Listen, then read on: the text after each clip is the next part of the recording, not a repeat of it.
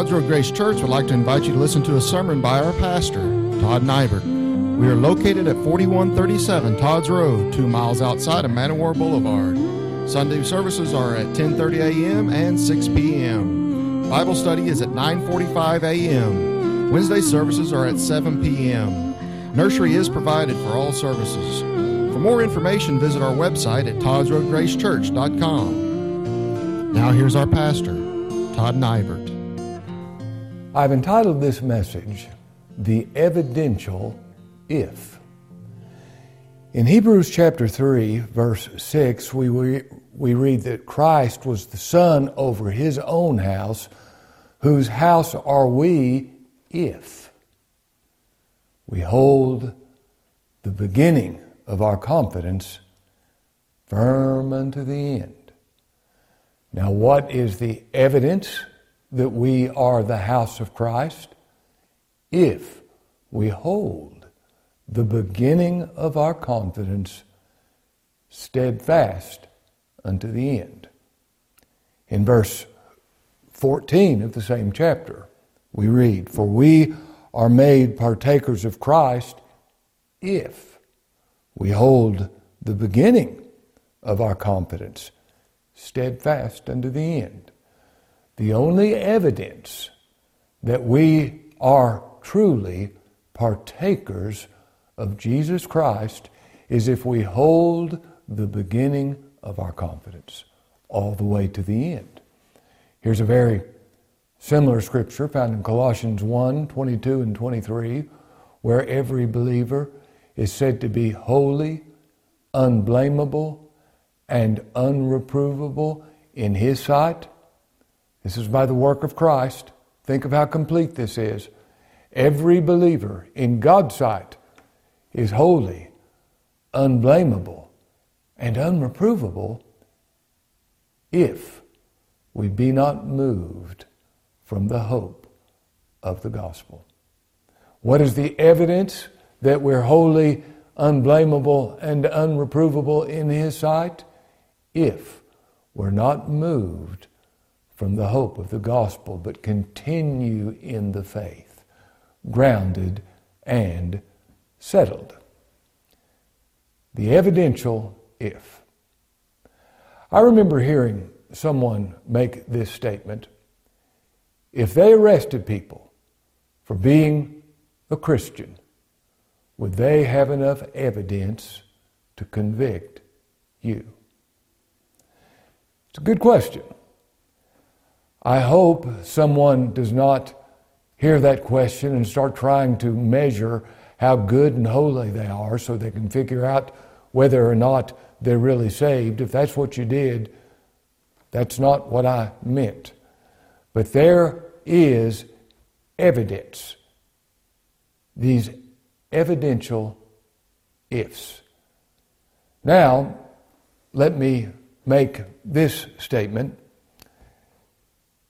If this is conditions that need to be met before I can be a Christian, I won't be a Christian. Conditional. What if these were conditional ifs? What does conditional mean? Well, it means something can only take place if some certain conditions are met. For instance, if I said to you, I will give $100 to you if you are over 7 feet tall. Well, there's a condition that must first be met. You have to be 7 feet tall before you'll get that $100.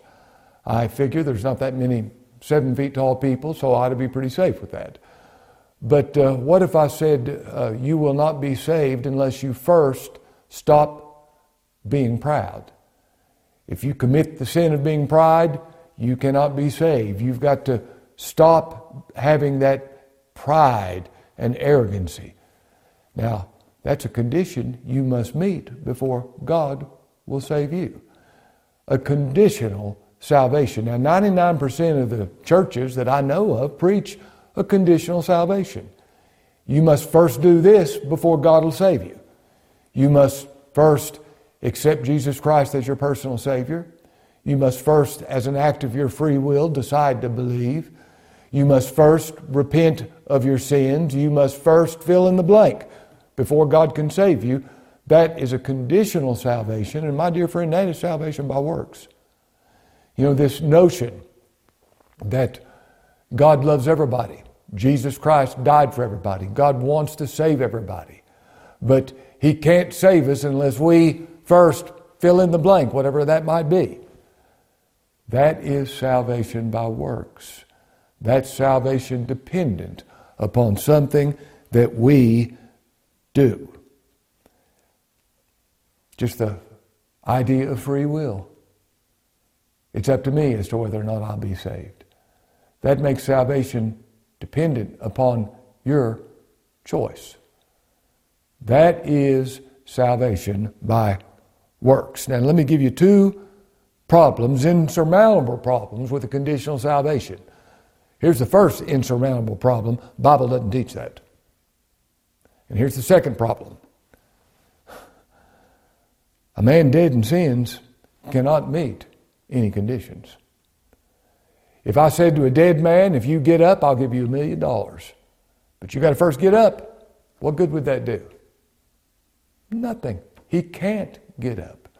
A man dead in sins cannot do the requirements of the gospel. He has to be given life. So, with regard to a conditional salvation, the Bible doesn't teach it, and men cannot meet the conditions because they're dead in sins. If you give them some conditions, they must first meet before God can save them. Now, God's salvation is unconditional as far as contributions the sinner has to make before he can be saved. Now, there are conditions that must be met. All of God's attributes have to be honored. He cannot save in a way that would violate any of His attributes. All of His attributes must be exalted. Those conditions must be met. In that sense, salvation is not unconditional. God's love is not unconditional. Somebody says, God's love is unconditional. No, it's not. If God loves you, it's because you're in Christ. It's because you're lovely in Christ. God's love is drawn to you because you're in Christ. There's no such thing as unconditional love. But with regard to any works we perform, every aspect of God's salvation is completely unconditional. What does unconditional mean? It means that there are no conditions that must first be met for God to save the sinner, as far as the sinner doing something. Here's a glorious example of this. In 2 Samuel chapter 23, verse 5, David's giving his dying words. He's been alive for 70 years. He's getting ready to die. He's experienced a lot. He's the sweet psalmist of Israel. He's the man whom God said was a man after my own heart. What greater commendation can there be than that? Hear his testimony. Although, 2 Samuel 23, 5, although my house be not so with God, yet hath He made with me an everlasting covenant, ordered in all things and sure. This is all my salvation and all my desire, though He make it not to grow. Now those are the words of King David. When he says, although my house be not so with God, it was true. His house, as far as his family, was a mess. And God said it would be. He had murder, he had rape, he had every bad thing that you could think of going on with his own children and his own wives. There were all kinds of problems. And God said it would be that way. He said, the sword shall never depart from your house. But there were believers in his house. It couldn't be said unequivocally that there were no believers in his house. Abigail was. Bathsheba was. When he's speaking of his house, he's talking about his person. Quite often in the Scriptures, the body is called the house. The house of my soul. Although this house be not so with God, David was aware of his sin. Every breath he took, he realized was sin. He said, my sin is ever before me. He said, I was shapen in iniquity, and sin did my mother conceive me. He knew something about his sin. And he knew because of that there wasn't any condition he could meet if it was up to him meeting some kind of condition before God could do anything for him. But listen to his words. Although my house be not so with God, yet hath he made with me an everlasting covenant. Now, this is a unilateral covenant. He didn't say, I'll do this if you do that. He said, I will do this and you shall do that. This is a unilateral covenant. It's not dependent upon David meeting some condition. It's God saying he would do it, and it's an everlasting covenant. It was made before time began, before David had any good works or bad works. Like Romans 9:11 says, for the children being not yet born, neither having done any good or evil, that the purpose of God according to election might stand, not of works, but of him that calleth. This covenant is ordered in all things, and sure, there's no way I can be anything but saved if God's entered in covenant to save me. And this is all my salvation, David says. It's not 99% of it, it's all of it. This everlasting covenant he made with me, ordered in all things. And it's all my desire. I don't want anything else. And then he ends with this statement, though he make it not to grow. What does that mean? This salvation is so sure, so complete, that it knows no growth. It's perfect, it's infinite, it's glorious, it's not going to grow. Now this is not talking about growth in grace. This is talking about growing in acceptance with God, or God to come to love you more, or you to be more holy in God's sight. This salvation cannot grow because we're complete in the Lord Jesus Christ. Salvation is of the Lord. Every aspect of God's salvation is unconditional. I want to read a verse of Scripture from Romans chapter 11, beginning in verse 5. Even so then, Paul says, at this present time, there is a remnant, a small number of believers, according to the election of grace. Now somebody says, why just a remnant? Because God said it. You'll have to ask him about that, and he said it in his word, and I love it. You know, the Lord did say, many shall go in at the wide gate that leads to destruction, and few go in at the straight gate. That was true then, it's true now.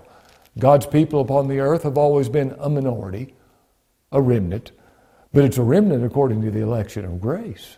Oh, I love that term, the election of grace. And if by grace, verse 6, then it's no more of works, otherwise grace is no more grace. But if it be of works, then it's no more of grace, otherwise work is no more work.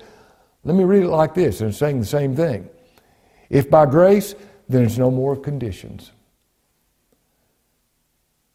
Otherwise, grace is no more grace. But if it be of conditions, some condition you must first meet, then it's no more grace.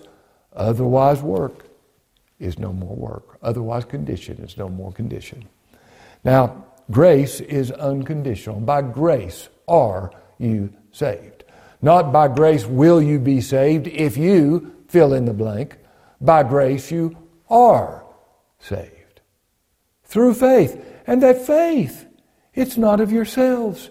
It's not you meeting some kind of condition in order for you to have faith. That faith itself is the gift of God, not of works, lest any man should boast. Election, God's choice of his people before time began, is unconditional election. He didn't look to see if you met the conditions as to whether or not he could save you. Unconditional election. Let me quote that scripture again. For the children being not yet born, neither having done any good or evil, that the purpose of God according to election might stand. The forgiveness of sins is unconditional. You do not do something in order to get the forgiveness of sins. When you're forgiven, you find out you've been forgiven. There wasn't some work you performed. See, salvation begins with the forgiveness of sins. It doesn't end with the forgiveness of sins. If you do this, this, and this, then you'll be forgiven. No, it begins with the complete, free, full forgiveness of sins. Justification is unconditional. You don't do something in order to become justified. God justifies you for Christ's sake. Repentance is His gift. Repentance is not some work you perform in order to get Him to respond to you. Then to the Gentiles, God granted repentance unto life. It's the gift of God. Our perseverance is us persevering by being kept by the power of God through faith into salvation. Our growth is growth in grace. Paul put it this way in Philippians 2:12 and 13, work out your own salvation with fear and trembling, for it's God that worketh in you, both to will and to do His good pleasure. Now, if there's one single condition I had to meet in order for me to be saved, if there's something I had to do before God could do something for me, if there were one single sin I had to get the victory over before God would show me mercy, I would have no hope of being saved. And whether you know it or not, you wouldn't either. But thank God, salvation is unconditional.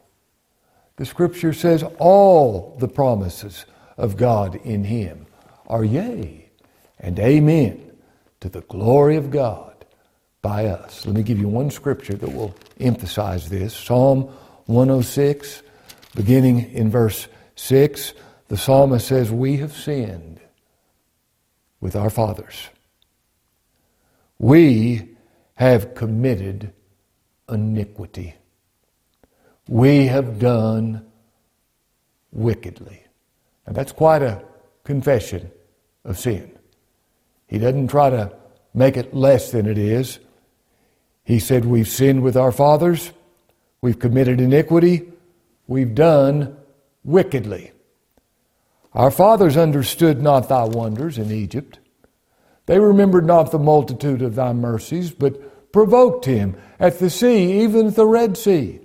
They were an ungrateful people. They were a forgetting people. They were a provoking people. Now listen to this verse. Nevertheless, in spite of how wicked they were, nevertheless, He saved them for His name's sake. Not because they met some condition, but He saved them for His name's sake, that He might make His mighty power known. God doesn't have to have a reason in you to save you. He does it for His name's sake. Salvation is unconditional. Question: does that kind of thinking lead to fatalism and indifference? Does this lead to apathy? Does this lead to sin? After all, our sins can't prevent us from being saved. God doesn't need a reason in us to be saved, so we can sin all we want. Let us sin that grace may abound. Is this an excuse for indifference and licentiousness? After all, our sins don't matter. As far as salvation goes, He can save us unconditionally. Is that the response? It's not the response of the believer. It may be indeed the response of the unbeliever, but it's not the response of the believer. Thy people shall be willing volunteers in the day of thy power. What is the evidence of someone being willing or volunteers, His people? Because they're willing in the day of His power.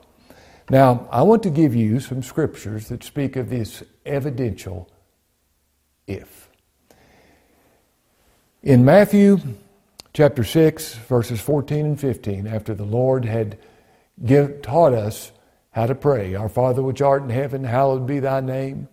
Thy kingdom come, thy will be done on earth as it is in heaven. Give us this day our daily bread, and forgive us our debts as we forgive our debtors. And lead us not into temptation, but deliver us from evil. For thine is the kingdom and the power and the glory forever. Amen. Now the Lord only made one comment about this prayer. Here it is. If you forgive, you'll be forgiven. If you don't forgive, you will not be forgiven. And those were the words of the Lord. If I refuse in my heart to forgive, I will not be forgiven. Now people agonize over that. What's the Lord say? If you refuse to forgive, you will not be forgiven. If you forgive, you will be forgiven. Now, does that mean my forgiveness is dependent upon me forgiving somebody? No, it doesn't. It means this. If I am forgiven, here is the evidence. I will forgive. If I refuse to forgive, I know nothing of the forgiveness of God. In John chapter 17, verse 7, or John chapter 7, verse 17, the Lord said, if any man will do his will, there's that if, that evidential if. If any man will do his will, he shall know of the doctrine, whether it be of God.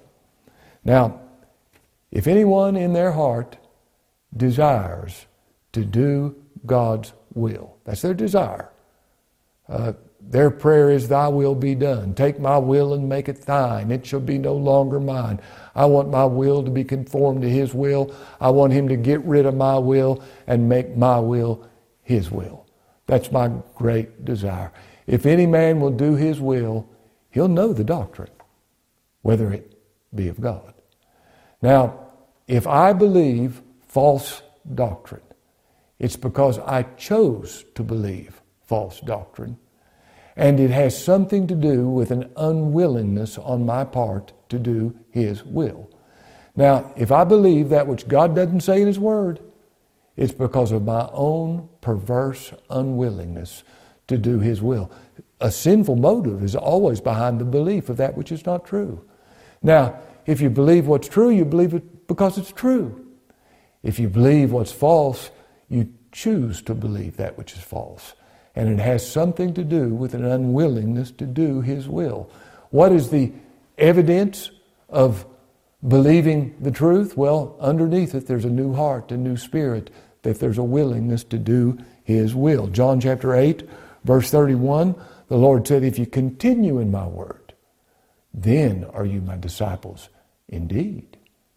Now, the only way we're true disciples, here's the evidence that we're true disciples. Here's the evidence that God has done something for me. If I continue in his word. That is the evidential if. The Lord said, I am the door. By me, if any man enter, he shall be saved. Now, what is the evidence that God has saved me? I enter only by the door. I don't come some other way. The only way I come into God's presence is Christ alone. I don't plead anything else. I look to Christ only. He's my only way to the Father. He said, I am the way, the truth, the life. No man comes to the Father but by me. I come only by him. And that's the evidence that God has saved me. John 11:40. We read where Jesus saith unto her, speaking to Martha, says I not unto thee that if thou wouldst believe, thou shouldst see the glory of God. Now, the only way you'll see the glory of God is if you believe.